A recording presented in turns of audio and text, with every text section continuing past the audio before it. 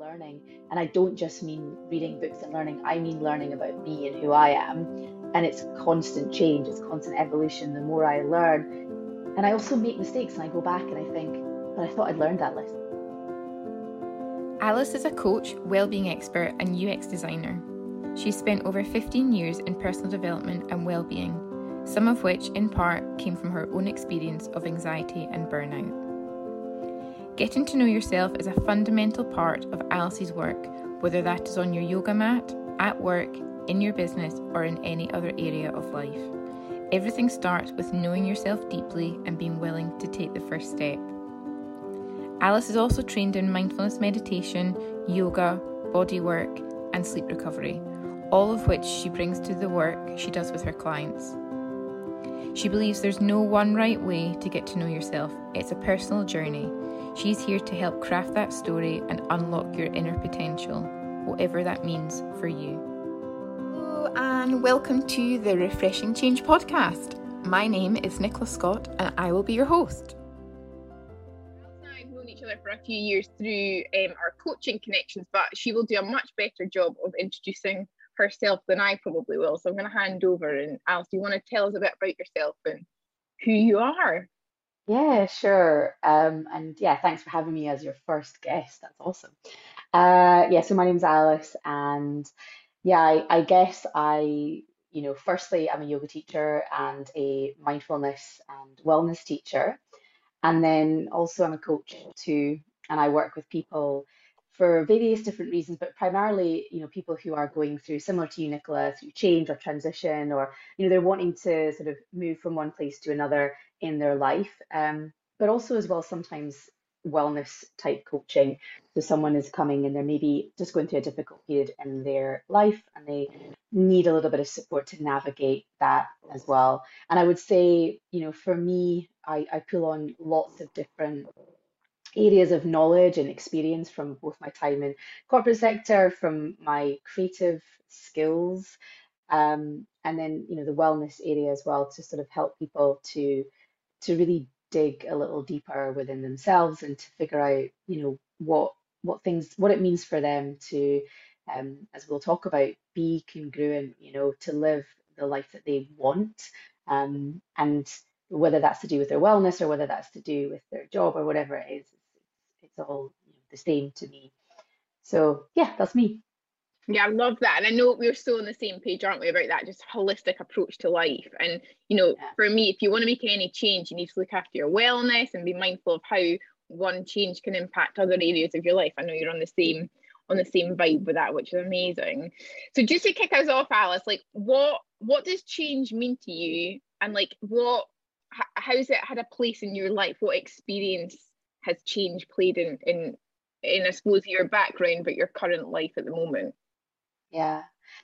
I think change is such an interesting one because as human beings, we're always changing, we're always evolving. Like that's the very nature of being human, that we evolve. And you can see that in how, as a species, we have evolved over the years and changed from going, working out in the fields to working in offices, and how we adapt and how we grow from that. So I think, for me, it's in some ways change is always present in our day-to-day life. It's just that oftentimes we forget that because maybe we have a routine and that makes us feel like there's some sort of sense of being stationary or things being the same. But actually, as human beings, our very nature is to continually change and adapt. And, whether that's going through, having children or getting a new job or retiring or going through menopause or getting married, divorce, like all of these periods in our lives. Like if I think about what change has meant for me in my life, I guess what it has meant is that it's constant. Like there's always some kind of change happening, whether that's on a small scale or a large scale, but I am not the same person that I was 10 years ago, let alone, 1 year ago, actually. Because the truth is that as I learn, as I grow and I adapt, I'm constantly evolving who I am. And so I guess change for me is about that learning and that growth potential that you're always feeding your sort of your mind, and you are creating new understanding of like your place in the world and how you move through the world and what's important to you. And I guess, to touch on probably one of, like, I've had a lot of change and transition in my life, but I guess one time where it felt bigger maybe than some others was actually when I went on one of my yoga teacher trainings, and it was really deep work. We did a lot of journaling, a lot of writing, a lot of introspection and reflection, and we looked at our values and our ethics. And when I came out of that training, what was really interesting was I had to go and have conversations with people about some of the things that in our relationship hadn't worked, because I realized in that moment that we'd been feeding into a cycle of a relationship that hadn't really been healthy or hadn't really been effective. And so I think that was probably like a big one, because it actually meant talking to some people I cared about and loved a lot about things that were difficult to navigate and to talk about. But, the sort of positive side of that was that they received it really well, thankfully. And that it changed our relationships. And actually, our relationships have continued to change based on that. So I think, big change, which is often what we associate with, can be a catalyst, as you said earlier, for so many other areas of your life. You talked about, maybe you do something different with your wellness, and that has a knock-on effect on every other part of your life. And I think fundamentally, change is that particularly big change, not that sort of ongoing, sort of consistent change, as in we are aging every single day. So therefore we're always changing. There's no getting away from that. You look in the Yeah. mirror and you're not the same, you don't look the same as you did, a year ago or whatever. So we're always changing. But those kind of bigger changes where we make life decisions, where we change something really big in our life, those can be catalysts in other areas. And I've worked with a lot of clients who come to me for yoga or wellness, meditation, coaching, whatever it is, and we do one thing. We look at one area of their life they want to change, and then a year or two later, their life is different, and not just in the area we worked on, but it has a ripple effect everywhere else. And sometimes even I don't find out about some of that till later, because our coaching journey ended, they go off out, they do whatever they're doing. And then it's only a year later they come back and tell me, oh yeah, I also am doing this and this has changed and that's changed. And yeah, so I think maybe that big change can be a big catalyst for a reshuffle Oh my God. I in your love life, that there's so much. I'm scribbling notes as I do, if as anyone knows always. me, as always. Oh God, there's so much to unpack in just that, Alice, because I, I wholeheartedly agree with you. And I think I love the word like evolution or evolving, because it is that, like you described, we're changing every day, but it's building on the change that's come before it. And that's probably how it's certainly my experience. But the bit that I think is really powerful is, and I say this to a couple of people, it's not about like standing at the bottom of the mountain, looking at the top of the mountain, thinking like that's the change I want to make and it's big and scary. It's just like going up a set of stairs. It's like one change after the next change, and suddenly you look back and you're at the top of the staircase and think, God, like I've completely transformed my life. It doesn't happen overnight, and it's not always easy, but those little insights or discoveries or changes or habits, or it all propels you to where you ultimately want to get to. But I think I there was, love that. oh no, Sorry, I was sorry, just go going on. to say I love that stair analogy, because I was thinking about this earlier. And actually, some people might run up the stairs really fast, and other people take a really long time to go up the stairs. And that is also part of Mm, change, is like our the rate at which we go through that change is so individual. And some people, it's like they make the changes what seems like overnight, and other people, it's more of a marathon. The mm. staircases takes longer. They have more breaks on the stairs, and they just rest for a little while. It's like going up a Big Monroe. Some people walk up really fast and they're done, and other people, they might stop and take in the scenery and like, okay, this is where I'm at now, and then they'll keep going, and then so I just wanted to reflect on that, because I love that. Yeah, and that's so true. And again, there's no one way is right or wrong, is there? You'll have seen that with clients or through your own experience. Nothing's right or wrong when it comes to your life. It's just, and again, I suppose reflecting on some of the change I've made in the last 18 months, it's felt really organic. I couldn't have done it quicker than I've done it, if that makes sense. So there's a sense of like Hmm. that allowing, isn't there? Being open to change and being curious and exploring and learning and growing, but not necessarily forcing.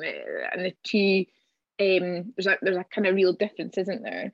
And you're right with the overnight. You know, a lot of people can look outside themselves and say like, oh God, they were an overnight success or an overnight, transformed their life. But actually, whilst, when we start at the bottom of the staircase, we're all in a completely different place. We've all come from different backgrounds, different experience. Some of us have got our trainers on and our running kit ready to go, and others haven't even rolled out of bed yet. And that it's that. Again, no one way is right or wrong. I think that the biggest takeaway is that to make a start, it doesn't. I always think that there's that saying, the best time to start was like 6 months ago, and the second best time to start is today. So it's just about, I suppose, that commitment to taking the first step. And the other thing I wanted to pick up on that you said was about, I suppose, the parallels between like the daily change. Like we're always change, we're aging, that's change, like you mentioned, but there's change happening all the time. But then there's that big, like, life altering change, the intentional change where we've actually gone and made something happen. So I suppose it's that the difference between the kind of conscious change and the kind of like unconscious change.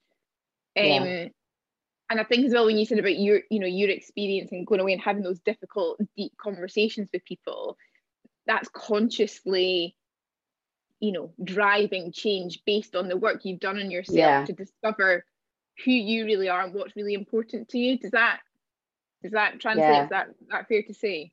Oh, absolutely. I think, it was powered and fueled by that. I suddenly felt like I absolutely, actually, a lot of it, I recognized that some of the beliefs I had, some of the ways I perceived my ability, my place in the world, came from relationships, came from like how I was raised.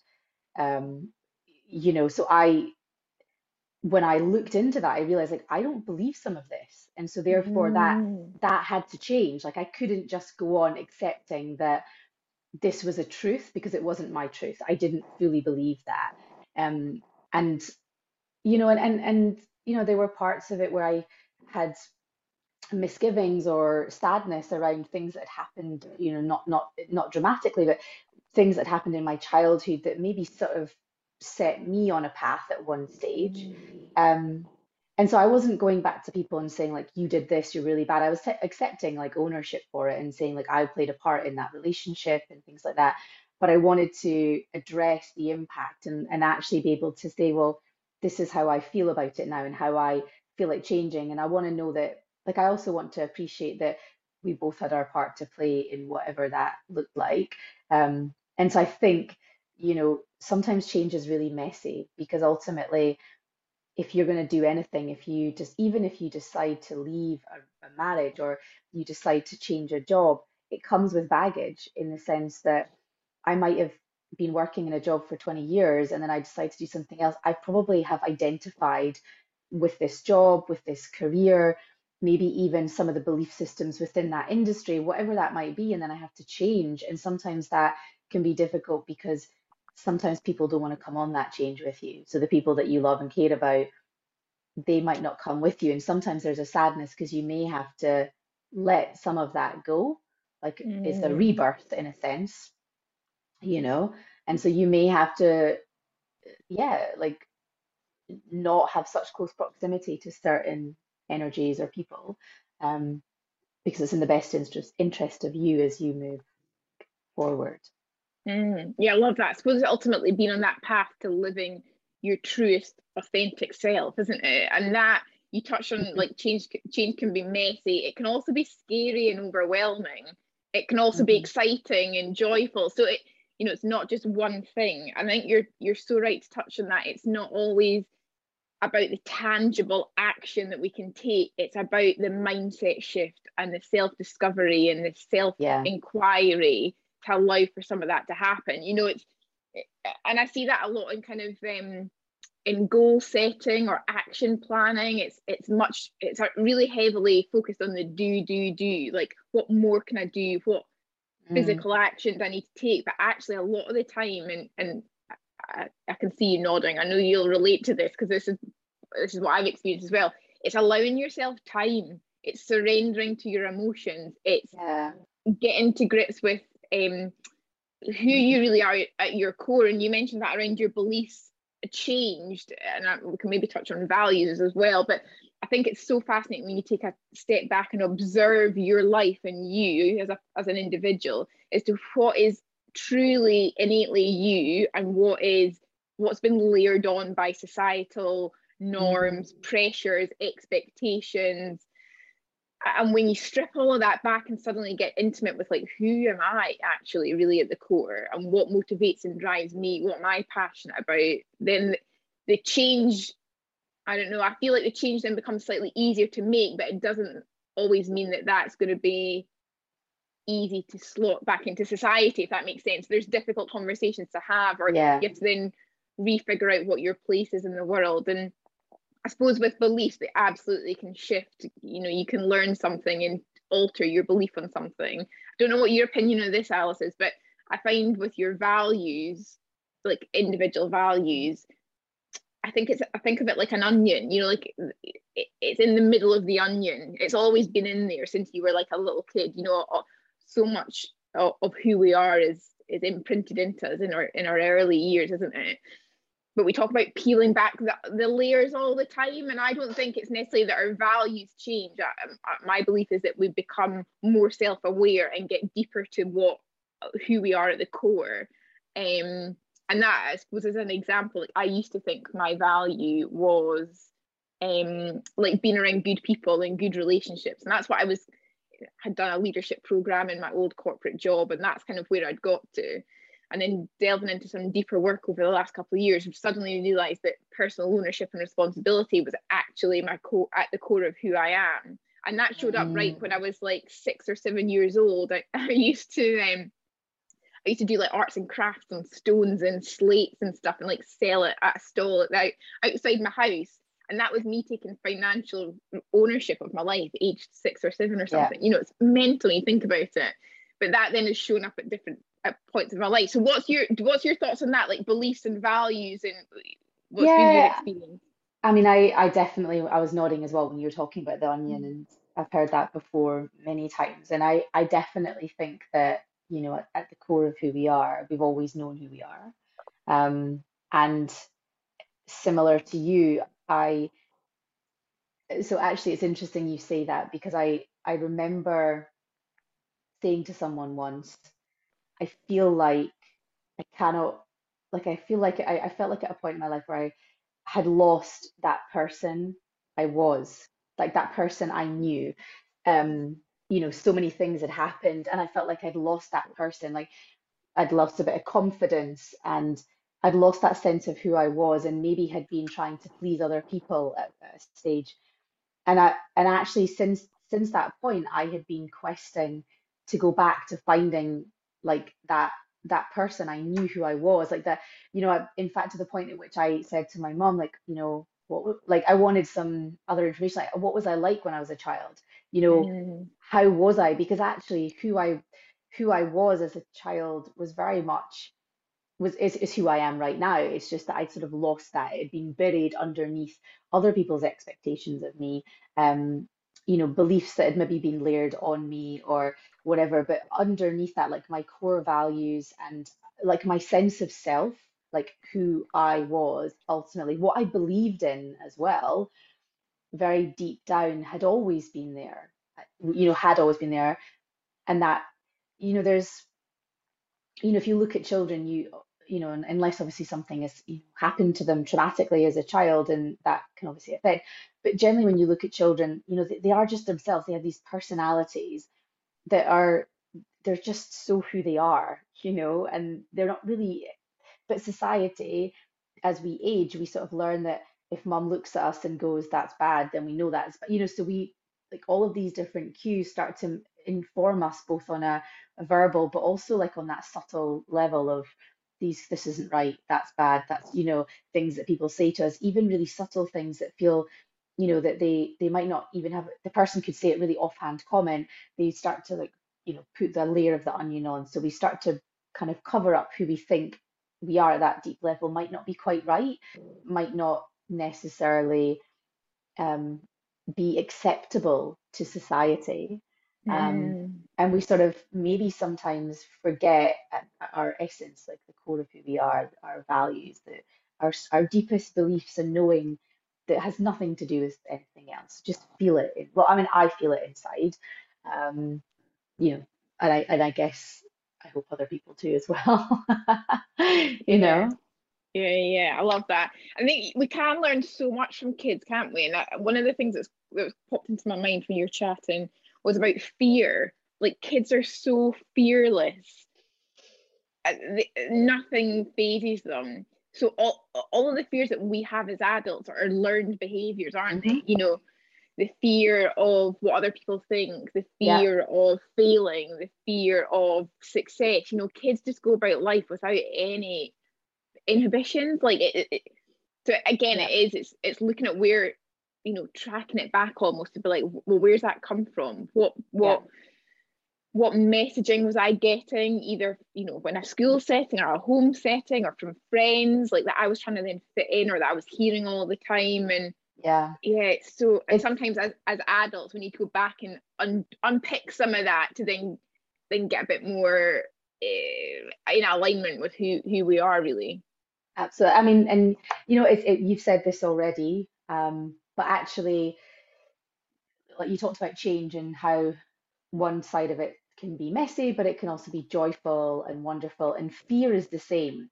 It's Mm, like, fear or nervousness is just opposite to excitement and like joy. They're just, opposite ends. They're the same kind of like chemical response. It's just that they are felt differently because of how we like the cognition part.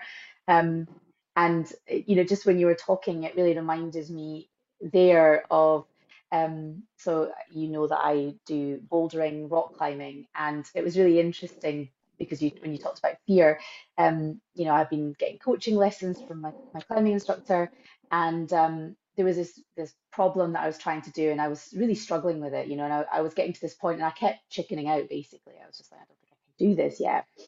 And it was really interesting because my coach just happened to be around. We weren't getting a lesson, and I said, oh, I'm really struggling with that problem. He said, oh, come here, I'll come over and have a look at how you're doing it. And I was doing it. I got to the point where I, had jumped out the last time because I was like, no, I can't do it. And he was like, come on, you've got this. That's all he said to me. And it was really interesting because in that moment, I believed that I had it. Like I believed that I could do it. And, that to me is also the beauty of coaching as well.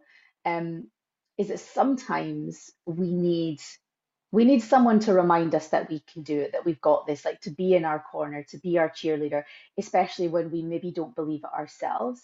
But what he said to me afterwards was really interesting. And, as a coach, I was like, bang, you've totally nailed this. He said, it's great that you can do it when I'm here, but you need to do it when I'm not here. Like you need to be able to mm, cheer yourself on and tell yourself you can do it when I'm not here. And I was like, oh, like it was like one of those moments where I was like, oh my gosh, this person is such a gifted coach. And it really is because actually, we ultimately, in order to like own our own power and to step into who we are, yes, we might need and coaching and support is great, but hopefully that leads us down that path where we can do it for ourselves. It doesn't replace coaching, but we can learn how to sort of coach ourselves through change and the language that we use internally and how we talk to ourselves and how we frame things can help us to learn how to move through change ourselves, as well. And mm. so, yeah, it was just a really beautiful moment to, and it's like to reflect on. And yeah, I was afraid. And just as soon as someone believed in me and knew I could do it, but I could always do it. I never needed any, I didn't need him. I could always do it. That just obviously helped me. And so I think, as for what you and I do, that powerful thing of coaching is you just remind people what they know already, so they can do it, you know. Yeah. Yeah, I love that. And it's also, yes, about having a cheerleader, whether that's yourself or someone else, but also I think with a lot of fears, it's about asking like what is true. I say that to clients and to people all the time. When that story starts playing in your mind, like and whether that's fear-based or lack of confidence, or you don't believe you can do something, you know, whatever the narrative is, you know, it's starting to look for evidence of the opposite. You know, Mm-hmm. here's a time where I did do that, or I did execute that, or I had that conversation and it, you know, I survived, it was fine. So it's looking, you know, I always say to people, like, ask yourself, is the thought I'm having true? And if it's not, look for evidence to reinforce why it's not true, because there'll be loads of it. It just, you'll need to be, I suppose, initially be intentional about recalling some of that to then help build that sort of inner cheerleader state, I suppose.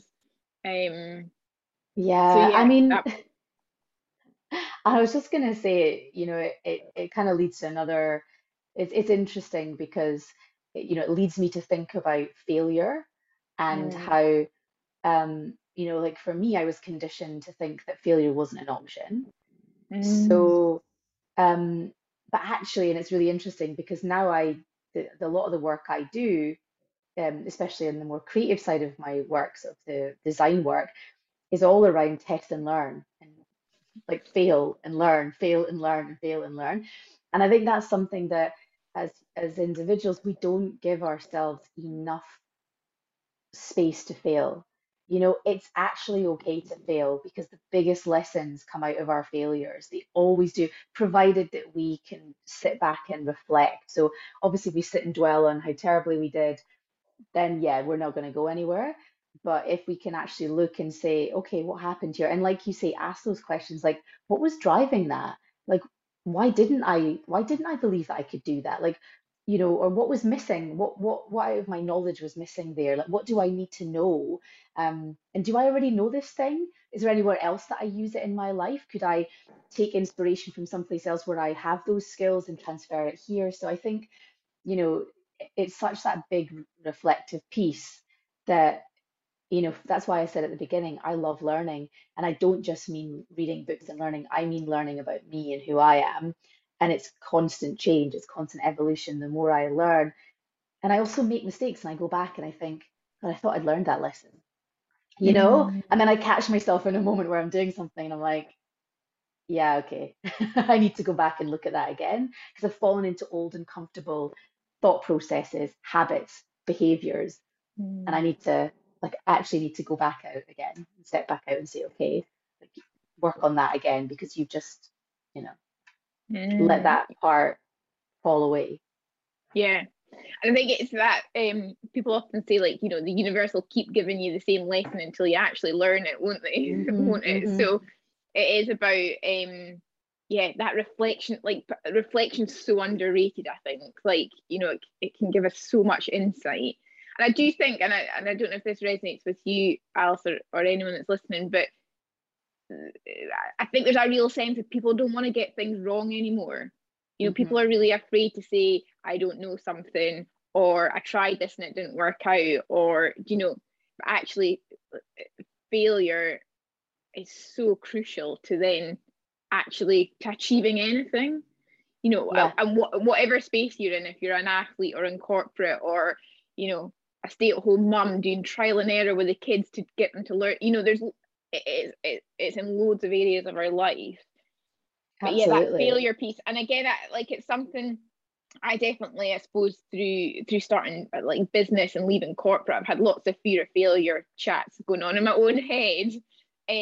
But my logical brain and the Nicola as a, you know, 34-year-old coach that I am today loves failure. Like, I thrive off it because I'm learning, like exactly like you, learning, evolving, gaining more insight, awareness. Like, awareness is one of my big passions. Like, Hmm. it just giving you more insight to then go and make a different choice or go down the right path, or navigate what the future looks like. But I had been working with my own coach actually, and we've been doing a bit of a hypnosis, and we were looking at the fear of failure and where did that even stem from. And it was something that happened when I was like 7 years old, when I was at gymnastics club. The coach, knowing what I know now, the coach probably bullied me in that session. I couldn't do something. I failed at a gymnastics move, and the result of that failure was I was isolated from everyone else. like marginalized a little bit, been made like to do this action over and over and over again for the rest of the evening, like on my own. So, you know, so it was a really horrible experience as a 7 or 8-year-old, but I didn't process it at the time as this is, you know, failure and this is what it means. But I'd been, you know, that had been in my subconscious for Yeah. all of these years with like, I had zero awareness of it. And it wasn't until, I can't remember if I told you the story, but it wasn't until I was in the hypnosis that it like came back to me. I hadn't thought of that memory in 20 plus years. So the bit I find fascinating is all of this stuff that happened to us when I was young, when we were younger, positive, negative, you know, happy, sad, whatever it was, you know, a lot of it is still with us, whether we're aware of it or not. And I know we've spoken a bit about you know, trauma before. That's a whole different topic, but Yeah. it stays with us, you know, sometimes physically in our bodies, and that's where Yeah. some of the wellness stuff comes in, but also, you know, mentally within our kind of subconscious programming. So yeah, I think failure is a really fascinating topic, but it is about, you know, if we can reflect on everything we're doing, we're learning like what worked well and how do we do more of that, and what hasn't worked so well, and where can we make, you know, a tiny tweak or change or an improvement. And ultimately that is perpetual change, isn't it? It just means that Yeah. it's that constant evolution that you spoke about right at the beginning. And as you, oh, sorry, I was just No, going to you say, go, and you go. as you go, if as you make any significant change, there will be things you get wrong. Let's just not even, don't worry about calling it a failure, but there'll be things that just don't work the way you expect. And I think that, you know, that's part of it, is that it's a process for learning, and you have to give yourself that space to do that, because otherwise, like you and I have talked about, it's really stifles you actually, because like if you don't give yourself the space to get it wrong, you won't do anything. You're gonna have that paralysis, you know, perfection paralysis, where you want to do anything until you get it 100% right. The truth is, none of us get it 100% right. Every single incredibly talented person I know, some of whom I've been lucky enough to witness on their journey to like stardom, you know, or greatness, have got it wrong. Like there's been evolutions of them the whole way through. I've watched them change and grow and evolve. And yeah, they've made mistakes. And I think, you know, one of the things for me certainly is learning how to be compassionate with yourself within that. Because, you know, my default for a long time was, if I didn't do something, was to really beat myself up about it, to be really negative, to put myself down, you know, whether that was, you know, trying to, you know, be healthier with my food choices. And if I didn't, I'd be like, oh, you know, I'm fat, I'm disgusting. You know, this was the inner dialogue that I had, you know, a really, really aggressive, negative inner dialogue. If I couldn't do something, if I failed at it, I'm like, I'm terrible, everyone else is better than me. Well, you know, that isn't true. It's a complete lie that I'm telling myself. And you know, we all do this. I talk about this a lot, particularly in yoga as well, because obviously when we're using our body, it can tend to come up quite quickly. If we can't do a yoga pose, you can see people get really disheartened and think, oh, I'm terrible, I can't do that. People even say to me, oh, I could never do that. And I'm like, actually, that's not true. You don't know that you could never do that. Because if you don't try it, you will never ever know. And I think, you know, being able to bring some tenderness, you know, so you have that piece which is mindfulness, where you are aware and conscious of those thoughts, even appearing and being there. And then you also are able to say, okay, like this language I'm using isn't helpful. So maybe it isn't that I can never do this, but maybe it's that I can't do it right in this moment, but actually I'm trying. So that's really great, because I'm starting the process. And it might take me 6 months, or it might take me 10 years. But you know, being able to have that sort of ability to override that negative chatter, and to say, okay, why don't you just keep going and see how you get on? You know, whatever you end up, your inner dialogue is, but you reframe that, you reframe the conversation that you're having with yourself. Absolutely. We used to do this at work in my old job, actually. You know, you used to call folk out if they said, oh, I can't do something. I mean, you just have to chuck on the word yet on the end of the sentence. So I can't do this yoga pose yet. You know, it's that opening up the space for the failure, or for the lessons, or for the progress, or the change. But that 3-letter words actually really powerful at the end of any sentence. So you either remove I can't from your vocabulary altogether, or you chuck on the yet to the end of the sentence. But it just, yeah, like language is so powerful, isn't it? And there's that saying, oh God, I can't remember who it is now, but you know that if you believe you can't, you can, and if you believe you can, you can. You know, a lot of it is, it's mindset driven, isn't it? And I think too, you know, this is where I find it really interesting is sometimes it's maybe that we don't really want to. And I think we have to be able to discern what the truth is. And that is a really hard thing to do, takes some time and effort. But, you know, and also what our version of can is. You know, I work with a lot of clients who have injuries, who have like lots of complex health issues. So they may never do a handstand. You know, that might never be something that they do because physically it would be impossible in the where they are right now. And that might not be their end goal, but I guess it's kind of figuring out like what is, you know, talking back to values and, you know, what is important to you, what is important to you in that process. Um, and then figuring out how you do your version of it. Again, one of my teachers says, you know, what part of this is possible? What part of this can I do? So I might not be able to do something fully yet, or maybe ever. It might not be someplace I ever go to, but what part of it can I embody, or what part of it can I do? And actually, maybe as well, it's about recognizing that we have this shared humanity, this common experience of being human, that you know we all have strengths and weaknesses, and actually there's a part of us being able to say, you know, I can do this, can you do that, and can we together do that thing, you know? So it's not always about us having to see us as being alone in our experience of the world, because you know, take us talking, for example, on a podcast or not on a podcast, I always come off of those calls feeling like we've solved some kind of problem. You know, alone, I might have some answers, but then you add to it, and suddenly this becomes this incredible, you know, conversation, and we get to the depth of something that we wouldn't have been able to achieve alone. So I think also as well, there's something about community within change and transformation, and how you are often empowered by your that community and that connection as well. Oh God, I love that. I'm gonna steal that. What's your version of can? That is bloody brilliant.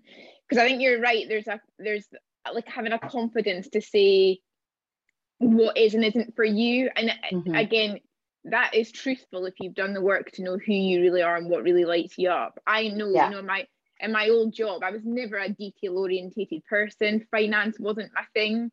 So I had the ability, and I'd, you know, developed that ability over the years to do it to a standard that I needed to. But was I ever going to excel at that? No, because that is not my bag. And I was cool with that. Like my bag's over here doing all the other stuff. So I'm yeah, going to step into my power and my super strengths and my skills in this area. And yeah, I was proficient, but I wasn't excelling at some stuff. And there's a bit of, when you know yourself, that's a non-issue. It's, I think when you lack that confidence in who you really are, there's a feeling like I want to be good at everything, and there's that, then that comparison creeps in to be like, well, they can do that, and you don't. There's that lack of ownership over who you are and what your strengths are. I wanted to touch on, because I love that bit about compassion that you were saying, and I think with failure comes that shame and guilt quite often. You know, and it could be on the smallest thing. It could be like, right, I'm going to get up tomorrow at whatever time and go for a run, and then you don't do it, and then you know, so you failed your morning, and then shame and guilt creep in, and I'm quite passionate about this. I don't feel that shame and guilt serve anyone in any capacity, and so it's so much easier just to let that go and give yourself permission. And the same with food choices. You touched on that, Alice. Like, I've tried for years to stop eating as much chocolate as I do, and I can't do it. But I gave up drinking. So it's not that I lack the discipline. or the kind of like goal orientated mindset or the drive to make a change, that I've got that in me. I've done it with other stuff. So there's a bit about just surrendering to be like, right, I'm gonna, I'm an emotional connection with chocolate. That's why I find it harder. But it's like, I'm not gonna then eat the chocolate, then feel the shame and guilt after it, because I'm just self-sabotaging. Like, that's not serving me at all. And actually, if I have enough self-awareness and I've made a choice, an informed, conscious decision to eat the chocolate, then I'm cool with that. I'm going to own that decision. I think where often it is unhelpful is if there's no conscious thought about the choice. We're doing stuff habitually without any awareness, and then we can spiral into a bit of a pit of self-despair, I suppose. But yeah, it's that. And I know you've spoken to me previously about that kind of what was the word? There was a book you'd read about compassion. Fierce compassion. Yeah. So what's your take on that, Alice? Yeah, I mean, so I guess I want to just sort of pick up on a couple of things first as well from what you said was, timing is everything, I think. And, you said about, having the conviction to give up alcohol and that drive. And I think a lot of the time, it is everything. Making a decision to change something requires that you consciously you really truly want to make that thing. So timing is everything. Like my parents used to smoke and they tried to give up millions of times. And then one day they, at different times, decided to give up smoking and they did, and they haven't started again. But it was a really like something changed within them, some value or some process happened that I wasn't, aware of. And suddenly they stopped. And it wasn't sudden because obviously there was a kind of maybe a catalyst to that, but it was the right time for them to do that. And then, yeah, I guess like picking up on like shame and guilt. Brené Brown is an author who I absolutely love, and she talks a lot about shame and guilt, and actually to distinguish between the two, which I distinguish her. She differentiates the two. Let's just use a word I can use today. She basically she says like guilt is I've done something wrong, so like I've made a mistake. Shame is I am wrong. And so it's a really interesting distinction that she makes because, you might feel guilty, like, oh, I didn't get up early. It's really annoying. I've ruined my day. That's pretty crap. And you can have a little bit of guilt and think, oh, that's a bit annoying. But you can probably let that go quite quickly because you're just like, okay, tomorrow I'll get up. But shame is, I didn't get up early. I'm a bad person. I'm a terrible person. I'm useless. I'm crap. And for me, that's where compassion ultimately can come in, like in such a big way because to talk about Kristen Neff's work, she is sort of like the researcher and compassion expert, and her work is amazing. And so basically, she talks about two different types of compassion. One is this sort of more softer, gentle type of compassion where, for example, like I'm working on a big project, a big deadline, and I'm really struggling to hit that deadline. I'm like, right, okay, I'm going to do an all-nighter. I'm just going to work all night. Well, the compassionate thing there is probably to say, do you know what? You actually need to go to bed early, give yourself a rest, or maybe even go and do something completely different. Get away from it, come back to it, you know, and then do it tomorrow rather than burning yourself out and abusing yourself around that. And I kind of say, like, I quite often think, what would one of my friends like you say to me if I came to you and were like, Nicola, I'm trying to get this deadline. I'm going to do an all-nighter because I'm just so shit. I'm blah, blah, blah, blah, blah. I'm not going to do it. You probably wouldn't say to me, yeah, do an all-nighter, you suck. And if you did, we might not be friends. You'd probably say to me, like, okay, like what can you do right now? What do you've been working hard. I know you've been working hard. We haven't seen each other. I know how deep you've been in this project. Could you take a little bit of time off? Or, like, could you speak to your boss about, you'd probably problem solve for me and think of as many different solutions as possible. So that compassionate piece we can do ourselves. We can say, right, okay, do I need to have an early night? Or do I need to speak to my boss about how I'm feeling? Or, do I need to phone my friend and tell them I can't actually meet for dinner tonight because, and that sort of plays into a little bit of fierce compassion because sometimes you have to fiercely protect your time, and that might not always be good for other people. Your friends might get really upset and be like, but we had plans. You've totally cancelled on me at the last minute. That's really shit of you. And actually, fierce compassion is I'm burnt out, I'm exhausted. This is nothing to do with you. You're still my friend, and I still care about you immensely, but I have to do this for me because I'm really struggling. So it's Mm. fiercely uh, sort of not defending yourself, but like standing up for your needs and like taking that action. So one can be gentler. It's a bit more, okay, it's not necessarily going and having a bubble bath, but it might be, like you say, you have an early night, or, maybe you cancel a couple of plans or whatever. And then the other thing can be really advocating for yourself, or maybe a situation at work where there's someone talking to you in a really unpleasant manner, you can fiercely and compassionately defend yourself and say to them, this is not acceptable. It does not feel appropriate in this scenario. So it can be, and I think the reason that she talks about this in particular is because, and I'm talking specifically from my experience of being a female, someone who identifies as female. I can't speak to anyone else's experience, but you know, that feeling of sometimes when I defend myself as someone who identifies as female, I can be seen as, bitch, aggressive, less feminine, and so actually fierce compassion is about being able to not have to do it in a masculine way necessarily. So there's a fiercely kind way of basically getting what you need, meeting your needs and feeling sort of okay. Um, and yeah, I think that can play out for men and women as well. I don't think gender always is, but I would say that people who are female tend to probably experience that a little bit differently from my experience, personal experience. Yeah, I love that. And I suppose that, like you say about meeting our own needs, that brings us back to almost where we started around knowing who we are, knowing what our beliefs are, our values, what lights us up, and having the awareness of all of that, because then we can identify what our needs are, like what is going to truly fulfill us or bring us joy or happiness. And when someone breaks that boundary or crosses the boundary, then that's, and we need to step in with that fierce compassion, don't we? Alice, I'm conscious of the time, I'm gonna wrap I it up, but know. I've got one question for you just to end on. I'm gonna kind of put you on the spot, but we've covered so much ground about change, and it's taken us in all sorts of directions. But if someone was contemplating making a change in their life, what would be like a top tip you would share with like how to get started? Is there anything that comes to mind? Oh gosh, that's a really tough one to end on. Um, I wish you'd prepped me for Yeah, that. sorry. No, It it's just okay. it just came to me. Yeah, no, I think I guess, if someone is contemplating change, I think probably it's not one top tip, but I think, they need to probably ask themselves, like, where am I now?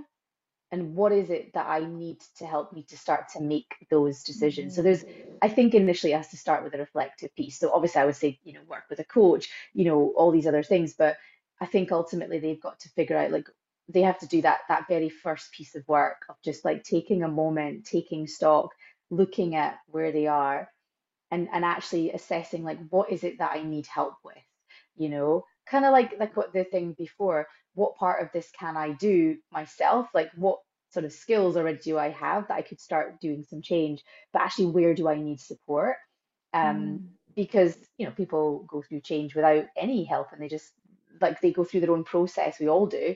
So I think it's really like stopping, probably, and actually just taking a moment to really think about where am I now, like, and what might I need going forward, like what can help me, because then you can make good decisions about who you then work with or who you then get support from. So I guess that's probably, yeah, what I would say. I'm probably gonna have Amazing. a really incredible answer in like an hour's time when we're finished talking, and I'll text you when I do. Yeah, I love that. I love that. I did put you on the spot there, but I think you're right. It's that it's taking stock and reflecting. It's probably the starter, isn't it? So yeah, thank you so much. Alice, thank you so much for your time. I've really loved, as I always do, I really love our chats, and I hope I know the listeners will have got loads out of that because we've covered loads of ground. So thank you so much for your time. Thank you for tuning in, and we'll speak to you soon. Bye.